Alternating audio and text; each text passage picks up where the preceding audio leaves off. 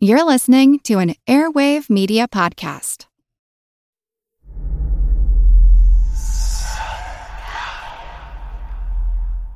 Hey y'all, spooky season is here. And if you're looking for a show to whet your appetite for a little haunted history, then I'd like to invite you to check out Southern Gothic, a chart-topping history podcast that explores some of the most infamous legends, folklore, ghost stories, and hauntings of the American South. We've covered all sorts of stuff from the Bell Witch of Tennessee to the disappearance of the Confederate submarine, the H.L. Hunley, not to mention our deep dives into the local lore of some of America's oldest and most haunted cities, like New Orleans, Charleston, and St. Augustine. So, if you're ready for a little good old-fashioned Halloween storytelling with a commitment to quality historical research, then be sure to check out Southern Gothic today. It's available now on all your favorite podcast apps.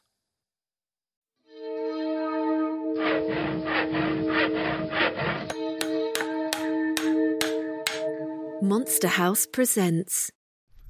Monster Talk's a proud member of the Airwave Media Podcast Network, home of such shows as Kick-Ass News, Movie Therapy, and Therapist Uncensored. If you'd like to advertise on the show, contact sales at advertisecast.com. This episode contains a brief mention of suicide. If you or someone in your life is struggling, please know that there is help available 24 hours in the U.S.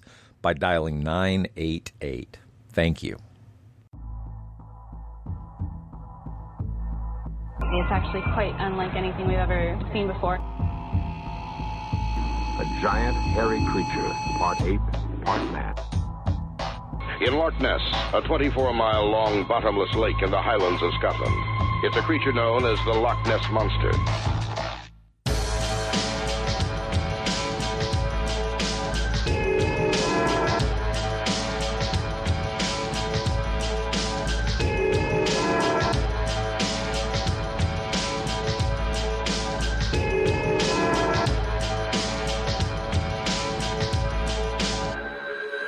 Monster Talk. Monster Talk. Welcome to Monster Talk, the science show about monsters. I'm Blake Smith. And I'm Karen Stolzno. Hey there, listeners. We're back with part 2 of our coverage of monster pigs.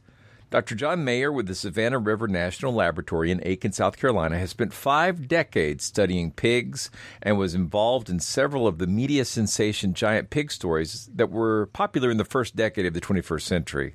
In part 2 of our interview, we will be covering specific cases and what the real story was behind them. If you missed part 1, do check it out because it is chock full of interesting pig facts and help clear up some persistent myths about how these animals change when they go feral. Monster Talk. Well, thanks for continuing this conversation with us, Dr. Mayer. I am so excited now because this has been a topic that I've been wanting to address since before we even created this show. So there were some really exciting news stories that came out about giant pigs. And when I was looking for an expert, I found you because of your pig research and then discovered that you're directly involved with understanding these cases. So I am super stoked to talk about this. So you want to... Well, as I said before, I think Hogzilla is going to follow me to my grave. But well, yes. You want to kick this off, Karen? It's like... Yeah. So feral hogs in the media, as a reminder for people tuning in now, what's the difference between a feral and domestic pig? A feral pig is basically just a wild pig that is solely of domestic ancestry, either one or more generations removed from domestication. So if you've got a domestic pig that gets loose and goes wild, and again, domestic pigs go wilder quicker than any other species of domestic animal that we have, they would become, by definition, a feral pig. Feral pig, feral hog, feral swine. I'm not too worried about the noun. Right. And then all of their offspring, assuming you don't get some wild boar genetic input into that population, would also be feral pigs. So again, one or more generations removed from domestication. So you and I briefly talked about this offline when we were getting set up, but how big of a problem is the feral hog population in the United States, how big in scope and how big of damage? I mean, I know it causes a lot of farm damage, but do we have numbers on what that looks like? Well, if you go back in history, back into the early part of the 20th century, introduced wild pigs in the U.S., which were primarily feral pigs, wild pigs solely domestic ancestry.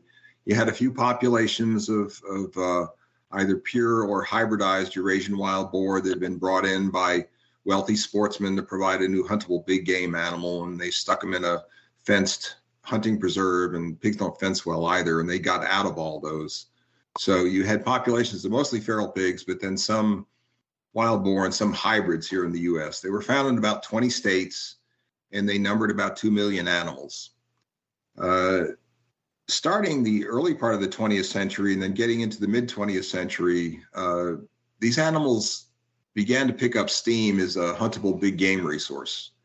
And in the 1950s, 1960s, and 1970s, you had a number of state game and fish departments that were trying to promote these animals as huntable big game. Even to the point that they were actively stocking them in certain areas, and they had a game status, and they had a bag limit and a season and whatnot, and you had to have a license. Wow. And so they were pushing all these animals, pushing all this on the hunters in this country as a new huntable big game resource. And that whole program was very successful. And so what happened was a lot of people figured out that, hey, these things are fun to hunt, even with a hint of danger. Doggone, they're good to eat, even healthier for you than domestic pork. And in the form of a large boar, they can represent a pretty impressive trophy.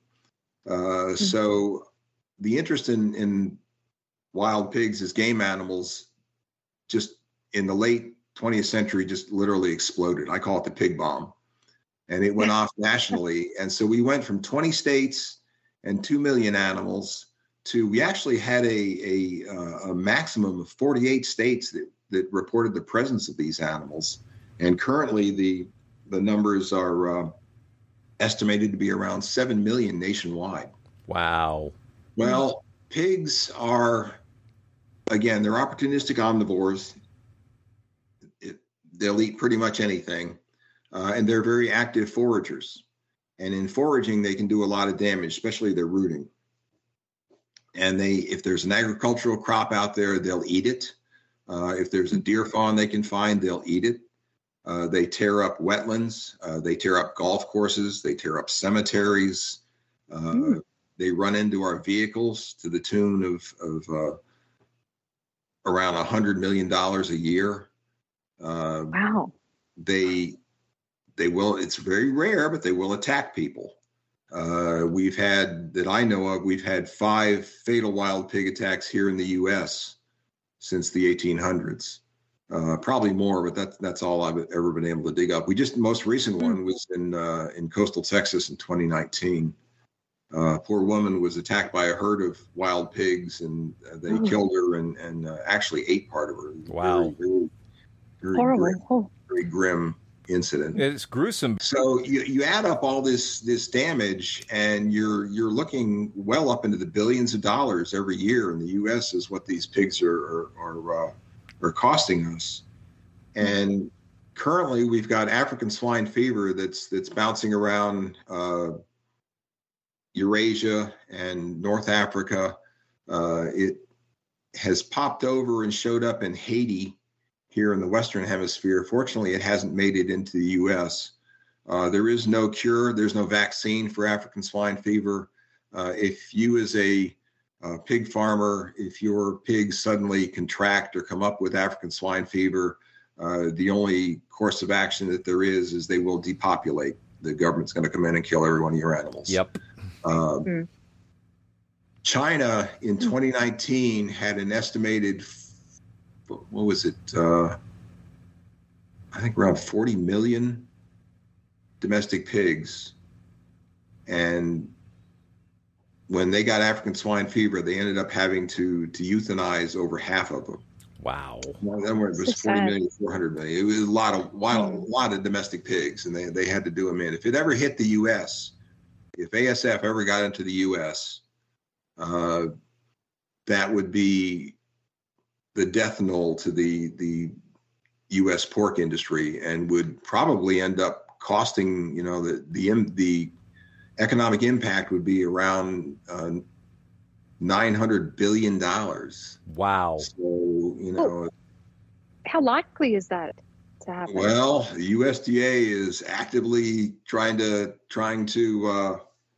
keep that out of this country. They're working very closely with our European partners. They're also working on a vaccine. Haven't cracked that nut yet, but they are working on it. The concern is that it's going to come in from Eastern Asia. It's going to come across the Pacific, and Right. there are people that show up at airports with raw pig heads, with uncooked sausage. We've actually got a beagle brigade now in all our international airports that go around and sniff the luggage looking for pig parts. So I've been through that. I didn't know it was for pig You'd parts. be amazed what they come up with. Wow. Unfortunately, all it's going to take is somebody to fly into San Francisco with a bunch of uncooked sausage, and they go through customs and immigration, and they find it, and it gets confiscated, gets thrown in the trash, gets taken down to the landfill, the Guadalupe landfill down in San Jose, and gets thrown in the landfill down there. Well, it happens to be that there are several thousand wild pigs that forage in that landfill every day. Landfill's not fenced. And all it's going to take is one of those to ingest that contaminated, uncooked pork. And then you've got ASF in our wild population. And we've never been able to deal with disease outbreaks in our wild population very efficiently. We're not that good with humans. So well, True. About getting rid of swine brucellosis and pseudorabies, which is it's a herpes virus, in the U.S. by the year 2000, and we achieved that in our domestic population, but we've never been able to do that with our wild pigs. And there are still endemic pockets of both swine brucellosis and pseudorabies in our wild pigs. Swine brucellosis it only affects pigs, but it also affects people. So if people contract swine brucellosis, Brucellus suis, you have symptoms that are very similar to flu symptoms. So you get these flu symptoms, and you get through it like you normally do with the flu, and another week or two and it's gone, and I got rid of the flu. Then a couple of months later, you come down with the same symptoms again. This time they're a little bit worse, but again you recover. And the problem with brucellosis is that our medical community has a lot of difficulty diagnosing it. They think it's the flu. They think it's something else, some other pathogen, but they don't really land on brucellosis. And bottom line is there is no cure, and it will continue to you're going to continue to show symptoms, and it's going to continue to get worse and worse and worse. It won't kill you, but it will be so debilitating that you won't be functional. Oh, that's terrifying. I was told by a friend who's a veterinarian that he personally knew of 2 veterinarians that both contracted brucellosis, and they knew what was in the offing for them. There was no cure, and they both committed suicide. So that's pretty serious. The other one that I was talking about, pseudorabies virus, PRV, is something that pigs get, and young pigs tend to, the fatality rate tends to be a little bit higher with them, but the older pigs, they get sick, and you can have aborted litters and whatnot, but very often they'll survive it. However, if another mammal, be it a cat or a dog or a rabbit or another carnivore, gets pseudorabies, it's basically 100% fatal. So if you've got wild pigs in South Florida that have pseudorabies virus, they're carriers for that. And again, it may not kill them; they'll live. If they get taken down by a Florida panther and the panther eats the muscle from that animal, that's a dead cat, 100%. Hunting dogs, very often when they if you've got catch dogs that they go up and grab pigs and hold them till the hunter gets up there. If they grab an animal that's got pseudorabies virus and they contract it, that's a dead dog. So, and it's just, that's an impact that we're seeing with a lot of our wildlife now coming from pigs. And again, there's no cure or solution for that, and we've not been able to get that under control. Sorry to be so grim. I just wanted to follow up on Blake's question, asking about feral hogs and the problem in the United States. And you've just talked a lot about disease being a problem overseas, but I wonder if there are particular problems in other countries with feral hogs. Oh, again, they do the same amount of damage over there that they do here, whether it's a native wild boar population in Germany or an introduced wild pig population in Georgia. They're both cause the same damage to the environment. They're both going to raid agricultural crops. They're both going to run into vehicles. They're both rare, but they're both going to attack people. And then you're going to have all your disease impacts. So it's the same in the native range as it is in the introduced range for that species. So of all the dangers, I did not hear you mention giant pig as one of the risks of. But going back in time, back to I think 2004 was when the story of Hogzilla hit the news. And how did you get involved with that pig story? And I'm guessing that once you get attached to giant pigs, they just keep glomming onto you, right? All right. So Hogzilla was killed down on the hatchery farm in Alapaha, Georgia in June of 2004. It went viral on the internet. What was it? Supposedly 11 feet long, 1,000 pounds. Yeah. Wow. And they had this picture of this thing that they had strung up from a front end loader. It was a backhoe. Sorry, a backhoe. Yeah, that's the same backhoe Yep. we used to dig up the remains.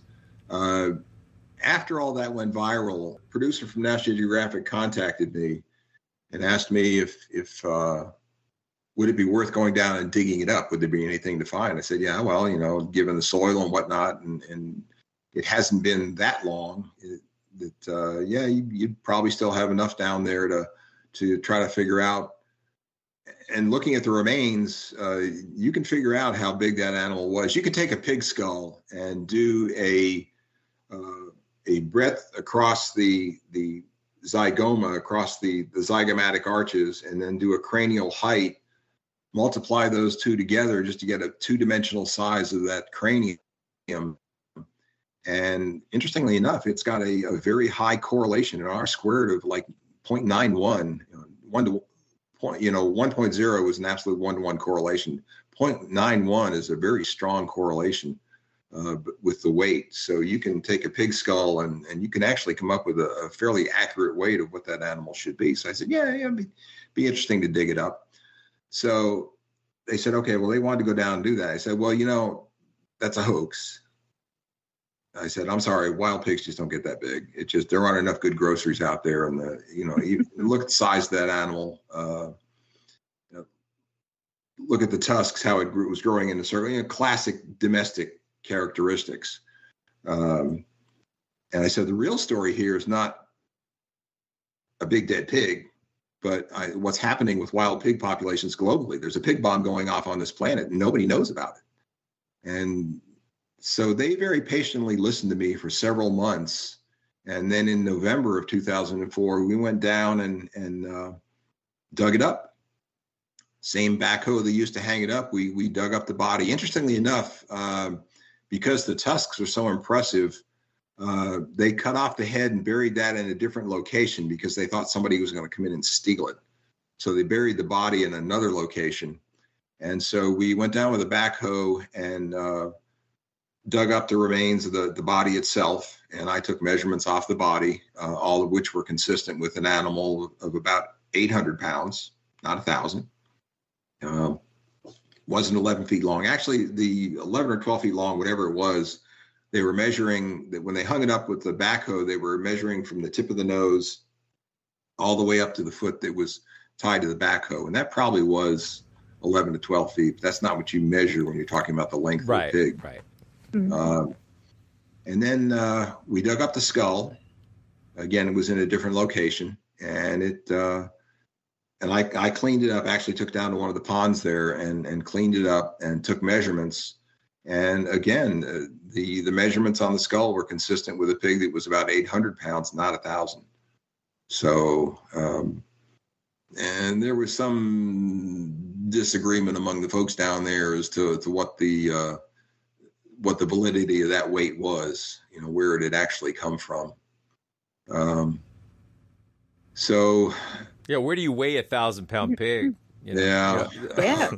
Anyway, so they finished the show, and what they did was they took the Hogzilla story and they wrapped the pig bomb around it very interestingly to get that out, which again in my mind was the real story, not the big dead pig. And when it aired in April of 2005, that Sunday night, it was the most viewed Explore episode ever on National Geographic. I saw it. Cool. Beating out its nearest competitor by over 200%, and the second most viewed show of anything on the National Geographic channel ever. Wow. We were on Good Morning America the next morning, that Monday morning. Cool. So the other guy that was down there did a genetics workup and said, so this is an animal that looks like a big reddish brown domestic pig. And they did a genetics analysis, and they said it was part Hampshire. Now, a Hampshire pig is black with a white shoulder belt. I didn't see that on Hogzilla. They also said that it was part wild boar. So I'm a little skeptical of the accuracy of that genetic analysis. I'd love to have some of the researchers that I work with redo that genetic analysis. I bet they would come up with a more accurate answer. Maybe it's right, but the animal itself didn't look like it fit that. I mean, obviously, genetics can be real tricky, but if a domestic pig and a European boar crossed, I would expect it to be smaller, not bigger. Is that a mistake? Well, again, depends on how many, how young was it when? Well, there you go. When you stuck in the pen, and did you stuff it full of Purina pig chow until it got to be old enough? You mentioned that I wasn't part of the documentary. I'm trying to remember from 2004 or 5, but that the place where the pig was living was a fish farm with high protein. It was a fish farm. Yeah. Their claim to fame was they were the home of the giant Georgia brim. They had basically a lapomid, a bluegill that I forget how big it was, but it was something like 8 pounds. So. That's an enormous brim. That's an enormous brim. Yeah, I'm an avid fly rodder. I'll admit I've never caught a brim that big. They also had an active pig hunting operation. Did this serve as any form of advertisement at all? Did that help? They tried to make the most of it. I bet they did when it came out. Yeah. The hatchery farm is right along the Alapaha River. So. Hello, I'm Paul Giamatti. And I'm Stephen Asma.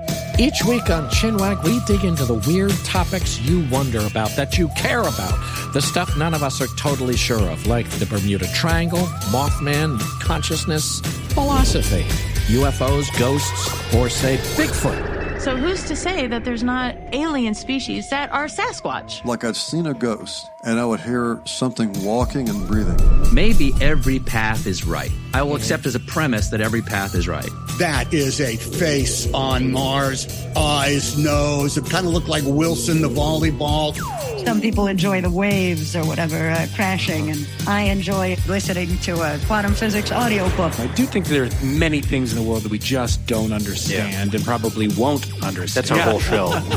So join us every Wednesday on all major podcast platforms and find us on Instagram, TikTok, and Twitter at ChinwagPod and Wagon. We've got a podcast recommendation I think will be really fun and or useful for Monster Talk listeners. I Know Dino, the Big Dinosaur Podcast. Studying dinosaurs can teach us about the prehistoric world, but also the world of today. For example, migration patterns of dinosaur lineages can tell us about the Earth's changing continents. Climate models of dinosaur ecosystems help us understand global warming. Studying dinosaur diets can help show the link between plant and animal evolution. Talk about paleo. In many dinosaur injuries, paleopathologies are the first known occurrences of diseases. A new episode of I Know Dino comes out every week with new dinosaur discoveries you won't hear about anywhere else. You can find I Know Dino on Apple Podcasts, Spotify, or wherever you get your podcasts. And again, they had these commercial pig hunts. Now, several months after, still the summer of 2004, Kent Kammermeyer, who's retired now, he was the biologist for Georgia DNR that was the wild pig guy. He was the guy that handled all the wild pig studies and any wild pig questions or issues or whatnot. They went to Kent. I've known him for a long time. After all that came out in the news, he said a guy showed up at his door and said, "Let me tell you about that big hog down in Alapaha." He said, "I was down there in April and to hunt wild hogs. You know, their claim to fame is they have huge pigs. And they put me up on a stand and I was there all day. Didn't see anything.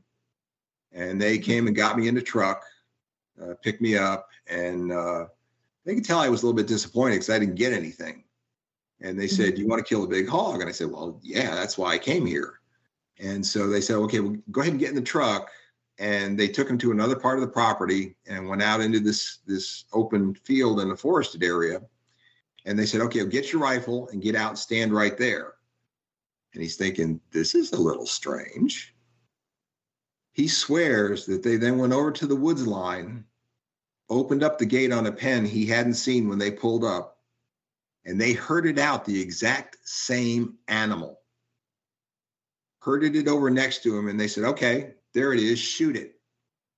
And the guy claimed to have said, "Well, that ain't right. I'm not doing that. It's not what hunting's all about."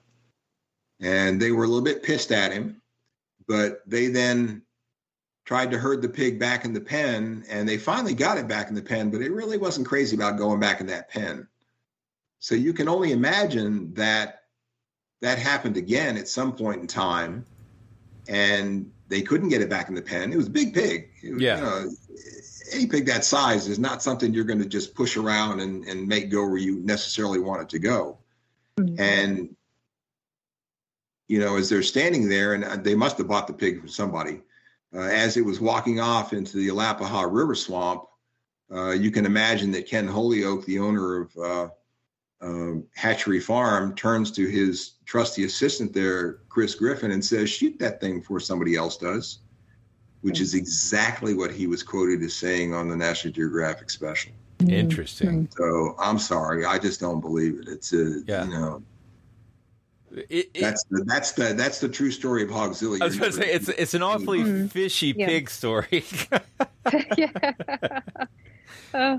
And quite honestly, the morphological analysis that I did on the skull, it came out as 100% domestic pig.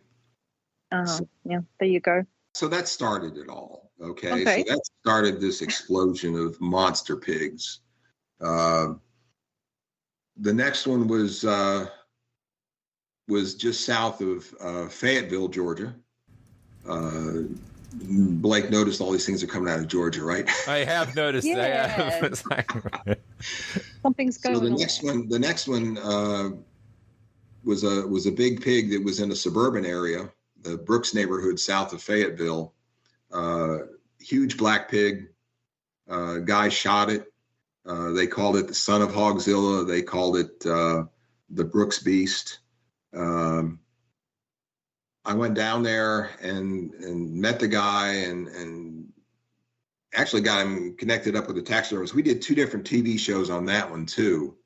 Again, it turns out that morphologically, this animal again was 100% domestic pig. The director of the Fayetteville animal control called me after, I think, the first TV show that we did. And he said, let me tell you about that pig. He said, we know that pig. It was owned by a guy who was getting divorced. And to mess with him, his wife would go over to his house and open the gate and let all his pigs out in a suburban area. And he said we caught that animal twice. The first time it went in the trailer, no problem. We brought it back, put it back in the pen. Second time was a little bit harder. But we got it back in the trailer, got it back home. And he said the third time was the Friday before it was shot.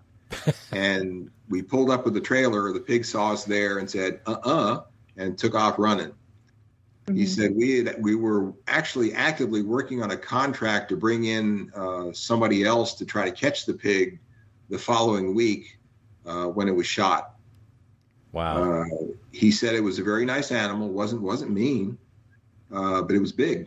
Yeah. And the concern was that it was going to run. It was loose, so it was there day and night loose. And the concern was it was going to run in front of somebody's car, and there was going to be a serious accident, and somebody's going to get hurt. Right. So they were trying to get it captive, and unfortunately got shot. Oh. So again, so much for the monster wild pig story. Right. I guess the one that received the most grief was Monster Pig. And that probably was another, like the son of Hogzilla, probably was an animal that was about 1,000 pounds. It was a big pig. Morphologically, it was 100% domestic. And when the story finally came out, what happened was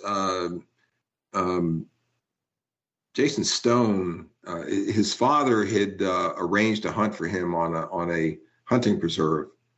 Who said they had a large wild pig that they were willing to bring somebody in and charge him to go hunt. And the kid went in and hunted it with a large centerfire handgun. Made the news, again, a large animal, but ultimately the truth came out. The people that owned the pig, the couple that owned the pig, came forward and said that, no, this wasn't a wild animal. This was a domestic boar that we had. His name was Fred. Oh, man. He was not a particularly nice animal. He was always breaking out on us. He was mean to the sows. He would beat up the sows in trying to breed them. We didn't like him. He wasn't a nice animal. Not an animal you want to have on your farm. So they sold him to that hunting preserve, and they then offered him up as a game animal, and Jason Stone went in and shot him. So,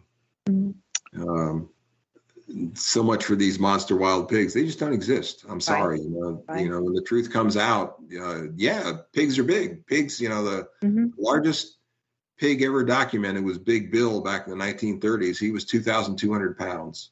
So pigs can get big. Wow. But a wild pig, 800 pounds, 1,000 pounds, no. I'm sorry. That's just not going to happen. Like I said, there aren't enough good grocers out in the woods to make that happen. So with these three stories and the others that you've been mentioning, what did the media get wrong about these giant pig stories? Well, initially, the media just bid on the fact that they were validly wild animals, where they were validly wild pigs. And they just ran with that. And, that's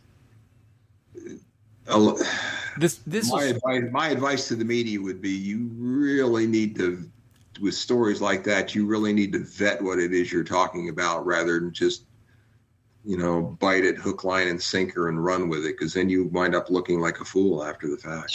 They don't seem to care. Like, they don't do any work on a story that seems fun and sensational. And then when it's wrong, they don't seem to be aware that this knocks their credibility. But, you don't be accountable. Yeah. So weirdly, as a monster enthusiast, I honed my photography research skills on ghosts and Bigfoot. And so when I saw these giant pig things, it was so obvious that there was forced perspective in every shot. Like every one of them, the animal was closer than the hunter to the camera, which makes them look bigger. And that's normal for fish photos and this and that. But if you're claiming that you've got something that's extraordinary, you would think that there would be some bar of at least minimal investigation into whether this was a true thing or not before you paste it all over the news. But apparently not. No, the news media is in a constant race to get out stories. Out to everybody else in the news media. So even back then, that's a good point. Yeah, they're looking for the most sensational, the most unusual, and they don't take the time to vet some of their stories, and they run with it, and then they, oddly enough, don't retract it later on when the truth comes out. You get never. a Rhonda Shear that really went after Monster Pig. She went after Monster Pig and the Stone family. And I actually had the skull on loan from Mike Stone for a number of years when I measured it, and I used to use it in talks and whatnot. And then one day Mike called me up and said, "Would you mind shipping that back?" I said, "Well, of course, it's your skull. I mean, it's not mine."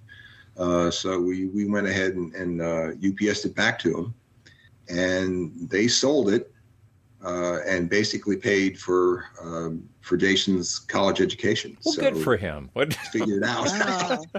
Wow! There was something good that came out of it.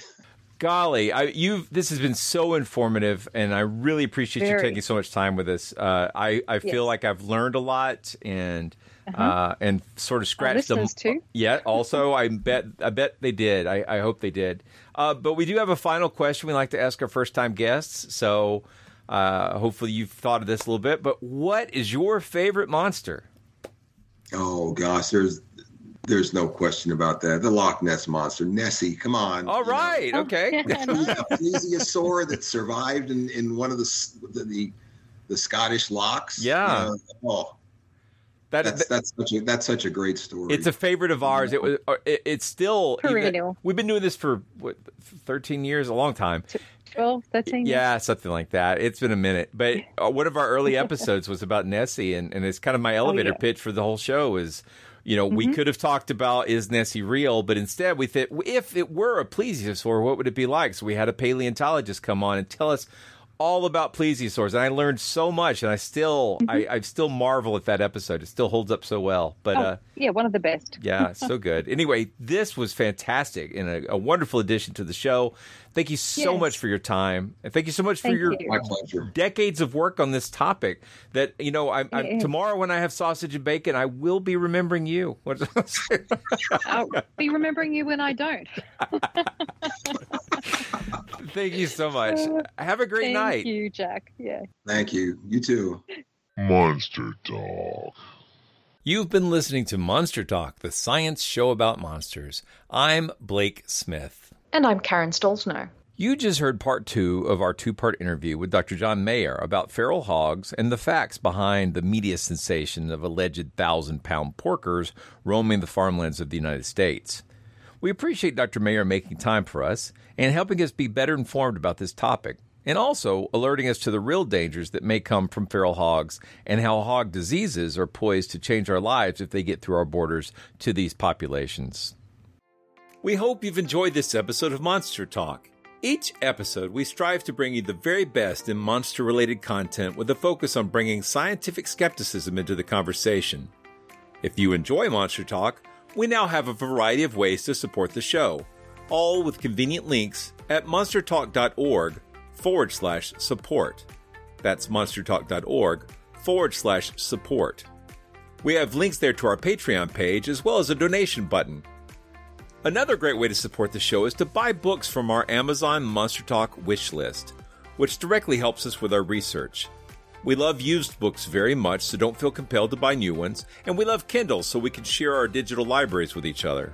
And finally, without spending any money at all, you can support us by leaving a positive review at iTunes or wherever you get your podcasts. Positive reviews help keep us visible in iTunes, which is a great way to help us find new listeners. And please share our show on your favorite social media platforms. Monster Talk theme music is by Peach Stealing Monkeys. Thank you so much for listening.